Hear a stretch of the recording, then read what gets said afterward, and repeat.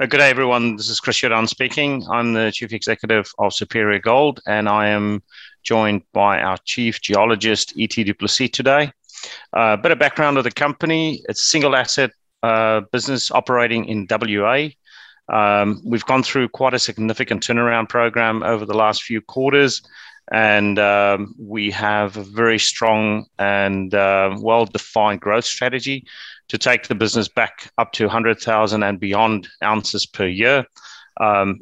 What in essence we have is a unique opportunity to unlock the value in our underground mine, which will be the mainstay of the ore supply to our mills.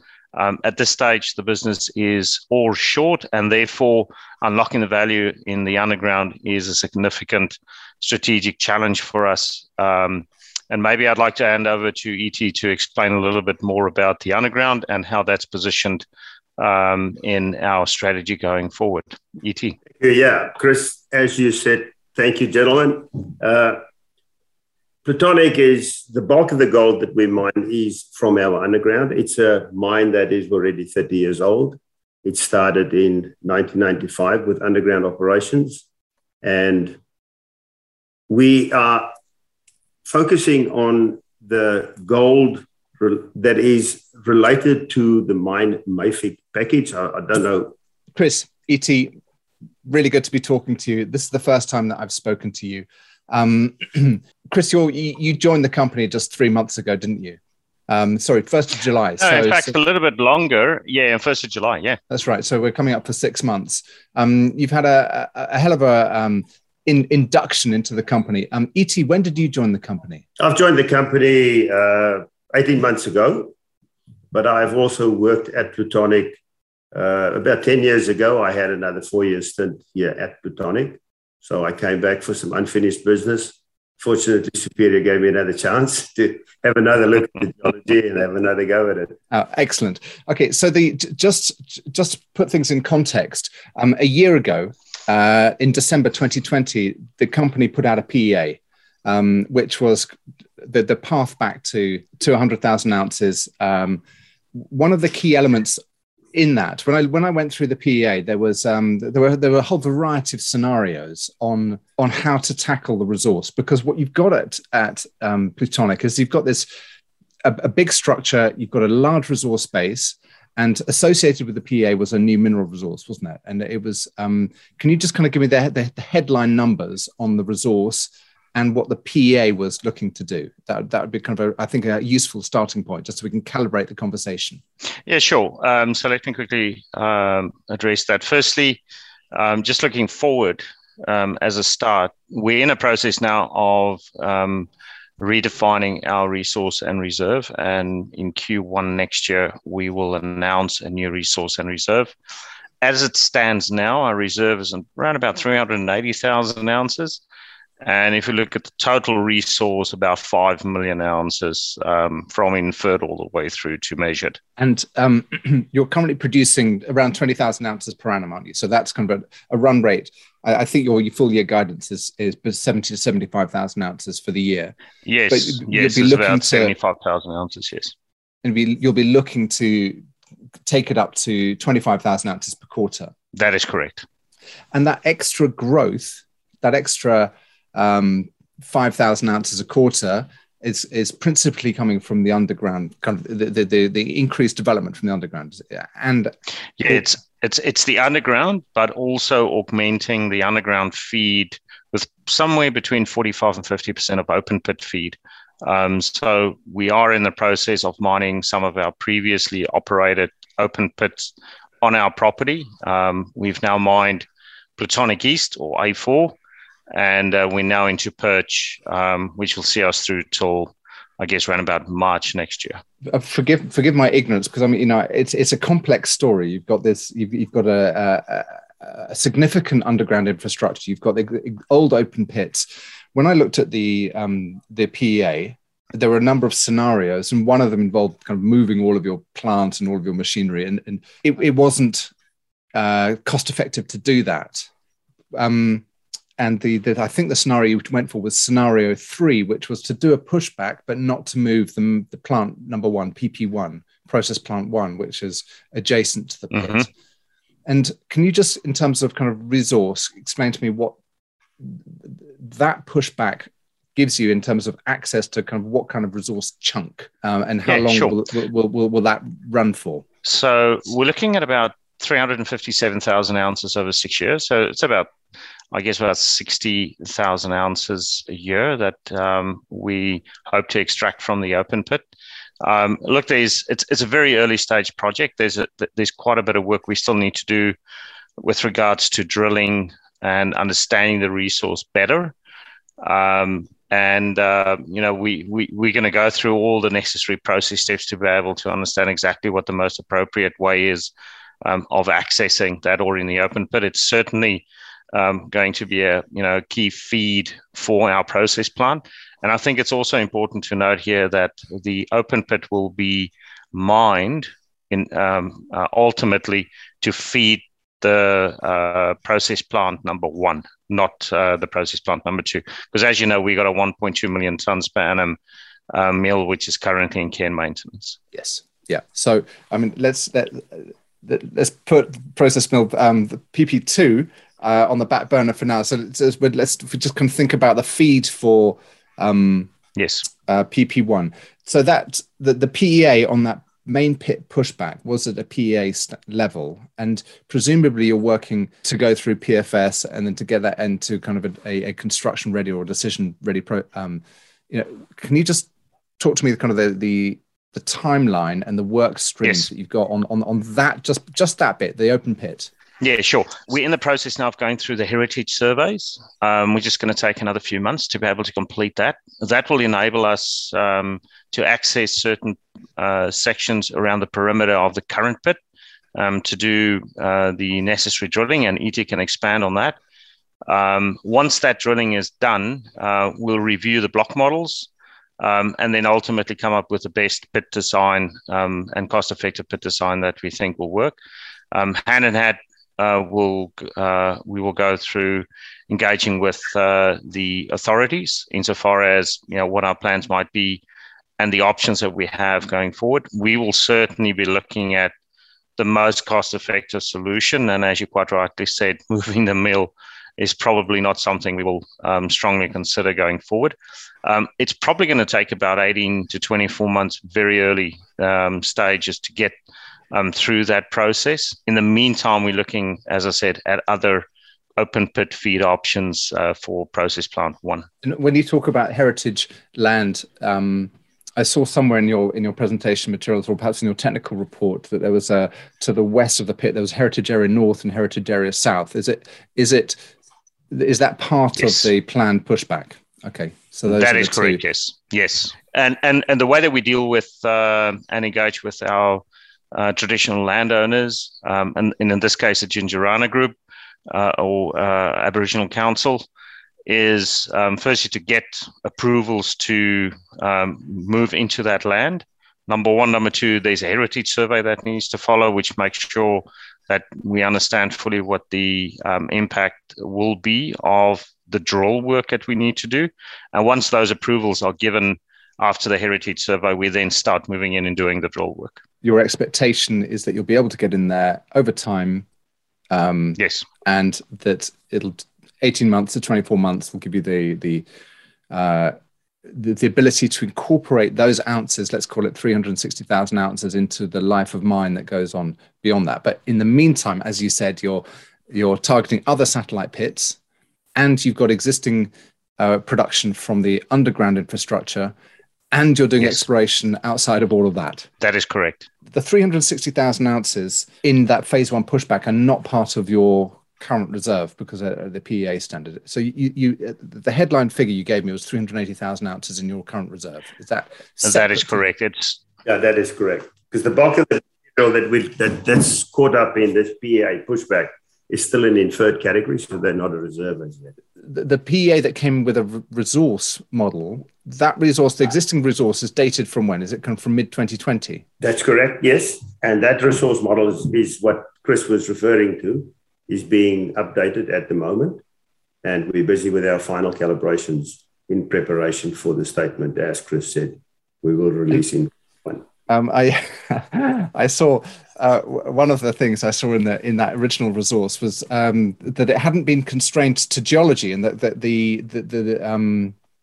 one of the key changes was kind of linking it to geology. That the prior resource was not done to geology, so I think that last one was done to geology, was constrained by geology. So, what are the major changes between that 2020 resource and the new 2022 one? What's going to be incorporated? What are the key areas? What are the key differences? The 2022 that we're going to report next quarter is taking a different approach to this whole resource modeling method. We are focusing a lot more on spatial location of the ore zones. This is a pretty complicated deposit at Plutonic. It's multiple lodes stacked and with not too much continuity. So it's not a classic shear hosted Archean system, but it sits in Archean rocks. And what we've done is we've changed the approach on how to model this by using every inch of information that we do have and place that in space structurally, and also using some chemical controls better, and then run the estimations over the top of it.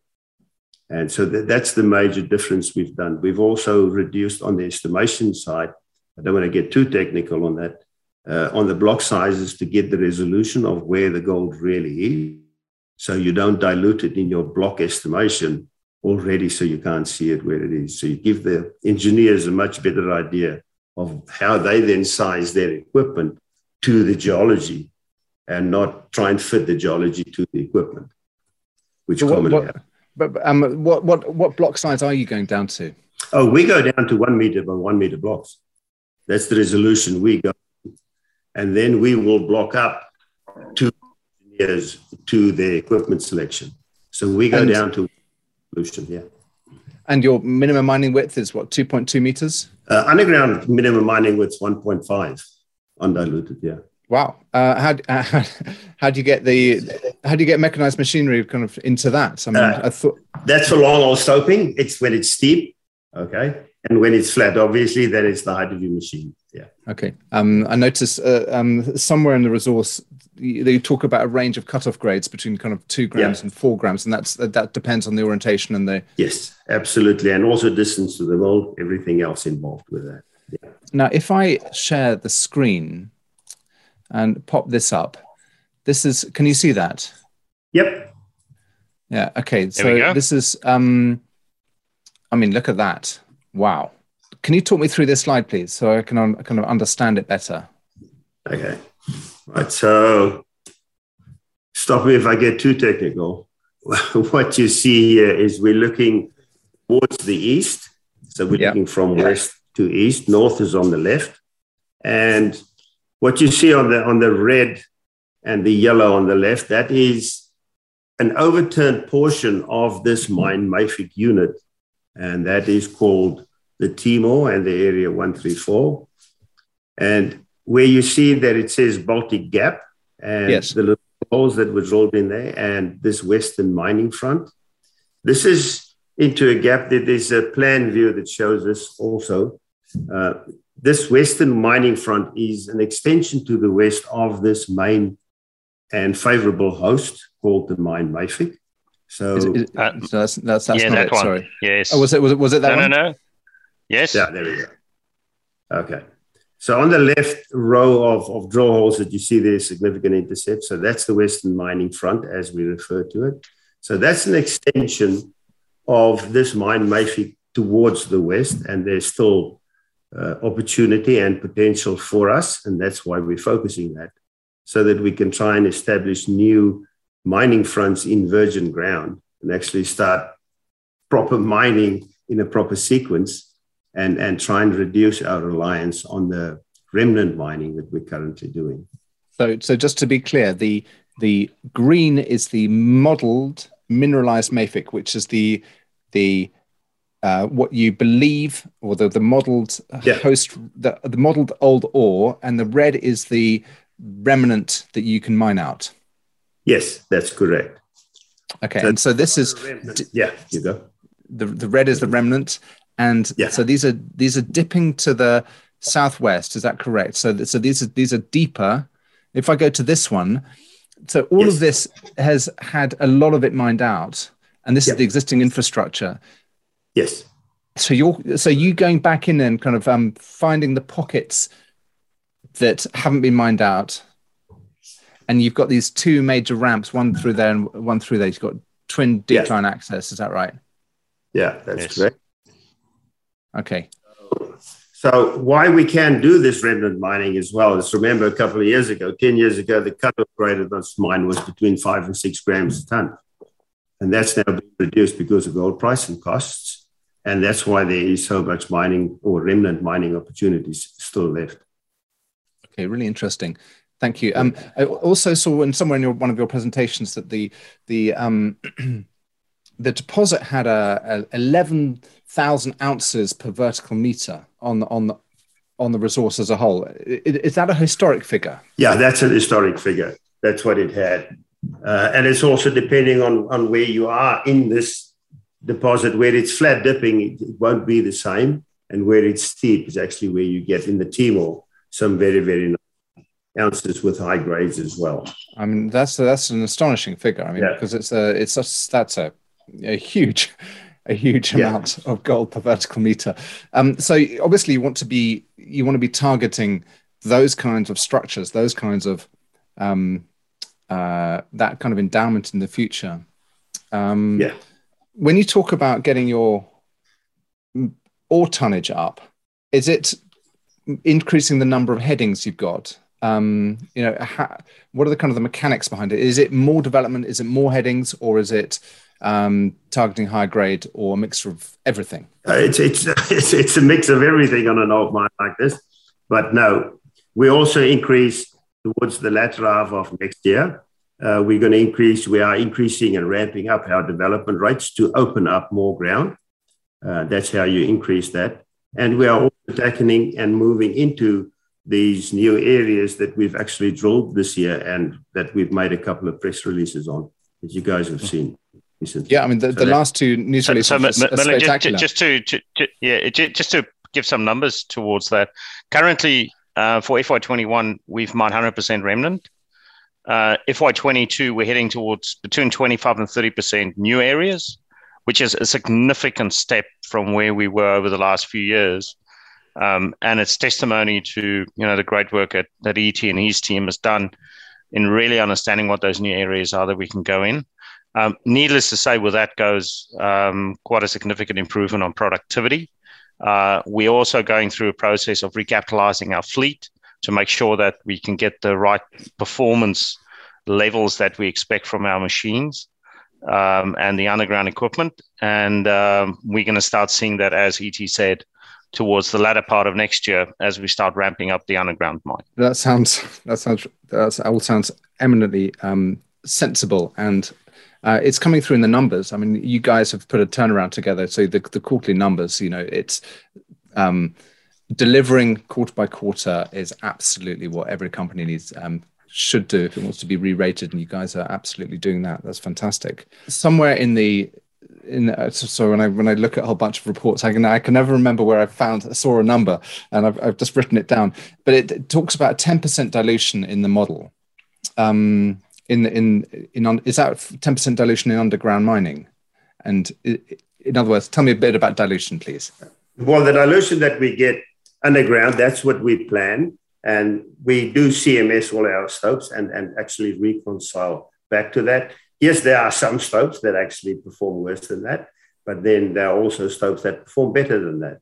And it's all depending on the type of stope that you draw, where it sits, and if it's steep or flat, and that influences that dilution assumption, which is based on a calculation on historical data, yes. And just coming, I know I went down a rabbit hole on the block size on the resource, but where does the new drilling, because you put out the last couple of news releases have been some pretty good, I think, if I understand it correct, step out drilling on new exploration ground. Where does the cutoff on the data come for the incorporation in the new resource? And tell me a bit more about kind of what's going into that new resource? It's not just the remodeling on the block size, but you're incorporating new data as well. Can you explain a bit around that? That'd be great. Oh, it's incorporating, as I said, all data. And other than just the new drilling, also by revisiting the whole mine, previously the face data was not given its true value, and especially the orientation from the faces were not properly included as far as I'm concerned, because of some constraints the guys had in trying to get a model out very quickly. You know how that works on a mine. And what we've done right now is we've remodeled the complete mine using all our face data, all the face mapping data, all those measurements, all the structural measurements, all the oriented core data was included in this model. And we believe we've got a spatially much better model of where the ore sits, because it's not a single shear zone with great continuity. This spatial orientation and placement of the different ore zones are very, very important. And that was the major change that we've had. What we've also done, I believe, as part of our reason for the multiple press releases that you've seen, is we take a staged approach in our brownfields exploration. So we go out, you build your model, then you drill your model first. And you don't go in there with the drill program and you sit there and you shoot them out with a fan of holes. You stage it. So you drill a couple of key strategic holes, move the rig somewhere else while you wait for your assays, reinterpret, remodel, make sure it makes sense. If it's not right, if you missed, why did you miss? Change your model, change your interp, and test again. And that staged approach, I believe, is actually a key reason of why we see what we saw this year. I think, E.T., this is quite pertinent as it relates to Indian access. And the challenges we had there, historically, where, it was very difficult to find the gold. And you've been very successful in following exactly that staged approach to be able to deliver the results that we have now. Yeah, we went in there, for instance, we drilled a couple of holes. They came back duds, and sat down and said, well, why did it miss? Then we drilled 2 holes to determine the geology better, because we realized the dike model was not good enough, and then remodeled the dikes based on those 2 strategic holes. And now after that, we're actually hitting the targets much better. Let me just pull this up. Is this what you're talking about? No, that was an earlier one. So that was last year in 2020. I think it's the release that went out 2 days ago. Yeah, it's the latest release. It's got the detail and the right pictures and so forth. Okay. Yeah. Okay. So you're strategic about where you put the drill holes. So you go in there, you work out the orientation, you wait for the assays to come back, you incorporate all the data, you go and do something else, and then when you've got the idea on the position, then you come back in and you drill that area out. Mm-hmm. Chris, just coming back to you started off by saying we got 380,000 ounces in reserve and a 5 million ounce overall kind of resource. It's a huge disparity there. Yes. And in the new resource, have you targeted kind of a change of the overall envelope of mineralization? I know that there's been some exploration as well, but is it fair to say that the 5 million ounces isn't going to change by a huge amount, but you're going to be targeting the 380, targeting that 4.6 million ounces of resource and trying to kind of get it closer towards that reserve figure? Is that part of the thinking in that resource recalc? Well, we certainly hope so. And it's certainly our intent to move as much as we can into reserve, because that ultimately is the best indicator we have insofar as our life of mine is concerned. Yeah. It's very difficult to say exactly, what the quantum of that would be. I've asked that questions to ET probably about 20 times. I see he's smiling. He's very reserved on what he thinks it's going to be. And I appreciate it. It's very important we go through the right process. We go through all the right steps to validate and verify the numbers that we'll be going through. We are also bringing in an external reviewer insofar as that resource and reserve is concerned, to make sure that we have an external view that, that it's not only us, staring at our navel and saying, well, this is what we think it is. We want to make sure that the numbers we put out there are numbers that we can back. But E.T., I mean, could you expand on that as well, please? Yeah, I mean, that's a question we quite often get from anybody looking at us and say, why do you have such a large resource base and such a small reserve? And as we've noted in our 43-101, the resources are calculated at a cutoff of 1.5 grams per tonne. And we've actually included all pillars in the resource. So it's a resource in the ground. It's not necessarily applicable to our mining method right now, but that's also the challenge to the engineers. How can we access those tiny little pillars still sitting next to existing old stopes and access that? So that's one of the main reasons why there is so much more resources than reserves. And with this new method of using all the data in the database, it's actually opening up a little bit more opportunity for us that was previously actually ignored. And the guys are looking at accessing some of those areas now. When you're looking to access quick and low-cost ounces, of course, it'll be the remnant blocks which are on existing infrastructure. But when you putting together new, big, high-grade extensions to the mineralization, if I pull up this that slide again, that one slide, where's it gone? Which are the bits that get you on here? What's the bits that get you most excited, E.T., about?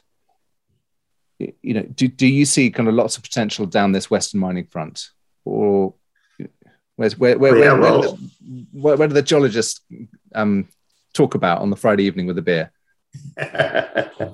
No, look, this Baltic Deeps that's been sitting there for a couple of years, and then the guys are looking, and we've started actually accessing that right now with the decline coming down in there.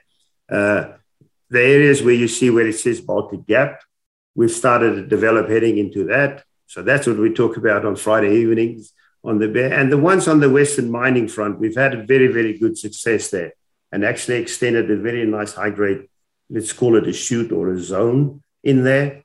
And we can't wait for Carl, our mining planning engineer, to start developing towards that. I think he's actually started planning for that next year, accessing that. So just above where it says Baltic Deeps and Baltic, where you see those little red holes in there to the left of that.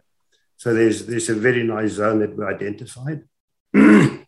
It fits a model that we use and that we're revisiting after all the research that's been done at Plutonic, where we get this northwest control of the high-grade areas. And it seems as if we're getting this thing together now. We understand it a bit better. We can get some continuity out of it. And we're very, very excited about that. So that's obviously a lot of pep talk for us as geologists as we build our model. Even after 3 years, you learn that you don't know it all, but you have to keep on looking.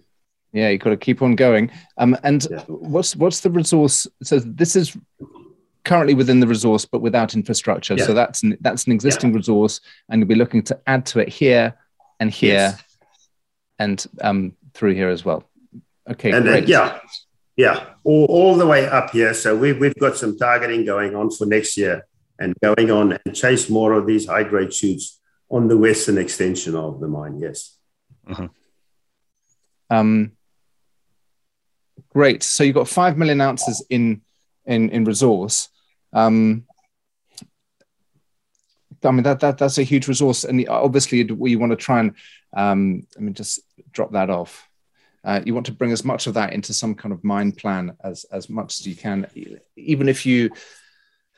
I mean, what's a thumb suck estimate when you look at it? Do you think we're going to get half of it in? Do you think you're going to get 1/3 in, a quarter, 2/3, 3/5? It's Friday night. Asking me this question all the time, mate. At this stage, because we've taken a brand new approach on how we model, it's definitely, unfortunately, we're not going to tell you what it is. I'm busy calibrating my models. With any new modeling method that you try, you have to calibrate that. And we've actually selected about 6 months worth of stoping to use as a calibration tool in our stuff or in our models.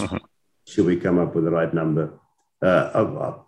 Chris, sorry, but that's the answer to this. No. That's the right answer. The key for us next year is, as we progress with our mining activities, specifically in the new areas that we'll be going in, as well as the remnant mining that we'll be doing next year, it's going to be very important for us to do the appropriate validation of the model to make sure that, in fact, it stacks up.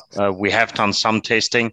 We've agreed as a team that we need more, and that's what we're going to do next year. Once we get a better view as to the reliability of the model, we'll be in a much better position to start doing our longer-term planning, which will be a subsequent piece of work that will follow after the resource and reserve statement has been completed, as well as the new life of mine. So it's believe you me, we're all sitting on the edge of our seats.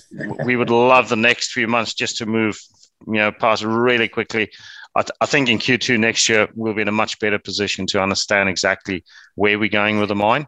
But at the meantime, we're not sitting on our laurels. We're pushing as hard as we can to move an edge towards that 100,000 ounces. There's a host of other benefits that's going to come from that, and it's all part of our growth story.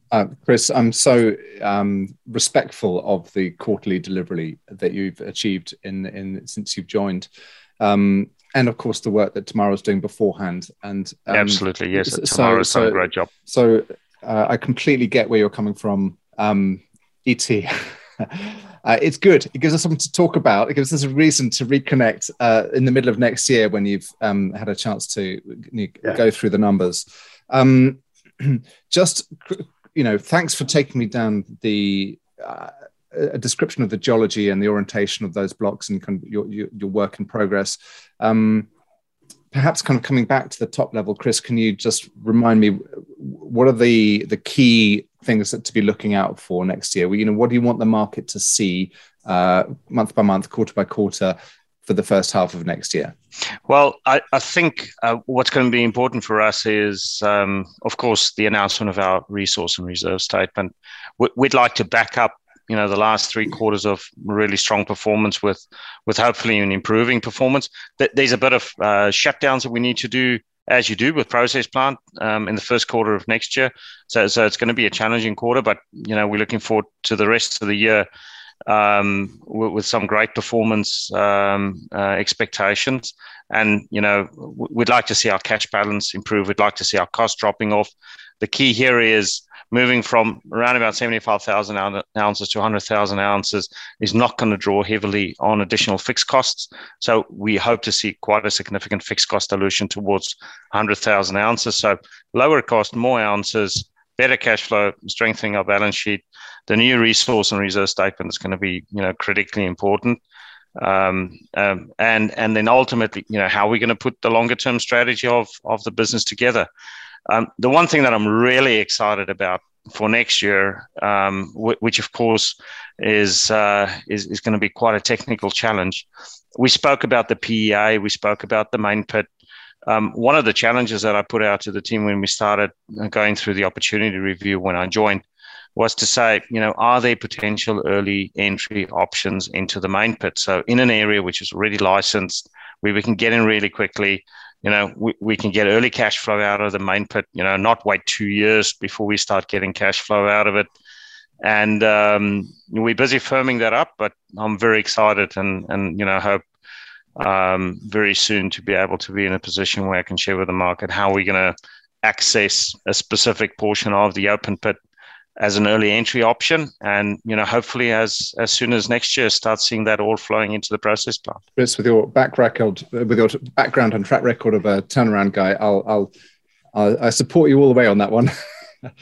It doesn't always work, but we're going to give it one hell of a go. I think there's what really gives me confidence is just the quality of people that we have and the ecosystem that we've been able to build around the organization, specifically when it comes to solving difficult technical issues.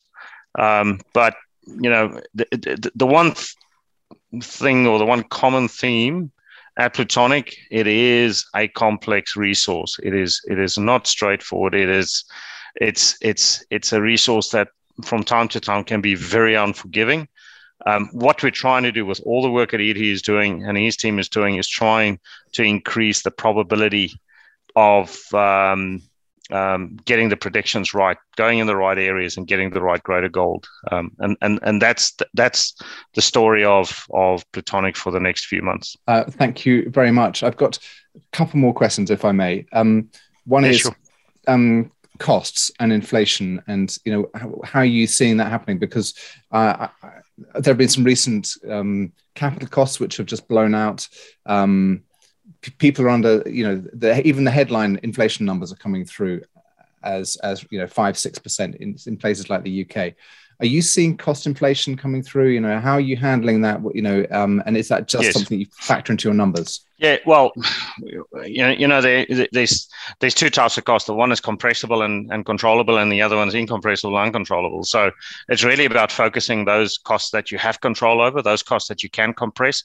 And for us at this moment, where we are in the journey, it's a volumes game. We need to get more ore out of the underground, more open pit ore, because we're not mill constrained. Get the mill humming as hard as we can, and that will give us the biggest benefit from a unit cost perspective. There are definitely some opportunities, and we're going to target them next year insofar as contract costs, etc., are concerned. One, for example, would be how we can reduce cost of our open pit mining because we're doing smaller open pits. Is there a way in which we can cluster a number of open pits over a longer period and therefore be able to, get lower rates from the mining companies that we use, because our open pits are contract mining. We're not doing it as an insourced or using an insourced model there.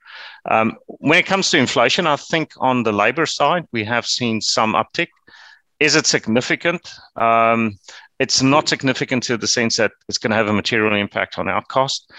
Our cost traditionally has been quite high. So we come from a relatively weak base, and, there's a lot of opportunity, low-hanging fruit that we can go after, which to a large extent negate, the inflation we're seeing in some of the other areas. One of the big benefits that we had is, and I don't know what that was, by design, maybe a bit of luck, just prior to the energy crisis and where fuel prices and gas prices are going, and we locked in a new contract that's going to see us through for the next 4 years. So that's a big step and a big win for us, where we locked in our rates. I think all in all, we're relatively in a good position. So yeah, I think that'll be my response on that front. Great. Well, thank you both very much for your time. I look forward to having a look at the new release, the new resource when it comes out next year, and obviously the quarterly numbers. I guess, is there anything that I've missed out, Chris? Is there anything that you feel you want to get off your chest? No. I think I really appreciate having Iti here. His knowledge is absolutely worth a lot for us as an organization, and really helping us to think differently about the resource. And I think it's about taking that piece of work and converting it into real activity in the mining space. And we're looking forward to hopefully an improved year next year on what we achieved now. There's no doubt it gets tougher as the rates pick up, but that's that's what we set ourselves out to achieve. I don't know. On my side, I think we've covered the key elements. Iti, is there anything else that you might want to raise from a geology perspective? No. Maybe just stress the point again: the importance of understanding the geology, and the devil is in the detail in deposits like these. So we approach called LSAM, so it's lithology, structure, alteration, mineralization. And in that sequence, so as a geologist yourself, Merlin, you'll realize how important it is to actually understand all of those four and make sure everybody on site understands that, and how you then convert that into something you can mine economically. And then that's key, and that for us as a young team is how we try and get people enthusiastic as well.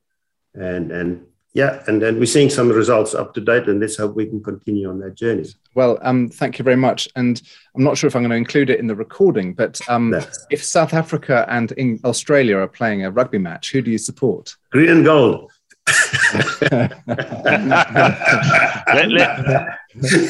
Let me put it to you this way: if the Boks play, I support the Boks. Otherwise, it's Australia all the way. But I'll never support the All Blacks. Well, remember, I thought you said you were never going to support England, but there we go. I'll take the All Blacks. No. Oh, good. Thanks. Good. Thanks a lot. Nice talking to you. Thanks, Merlin. You have a wonderful day. Thanks. All right. Thank you very much. All the best. Thanks, E.T. Thanks, Chris. Bye-bye.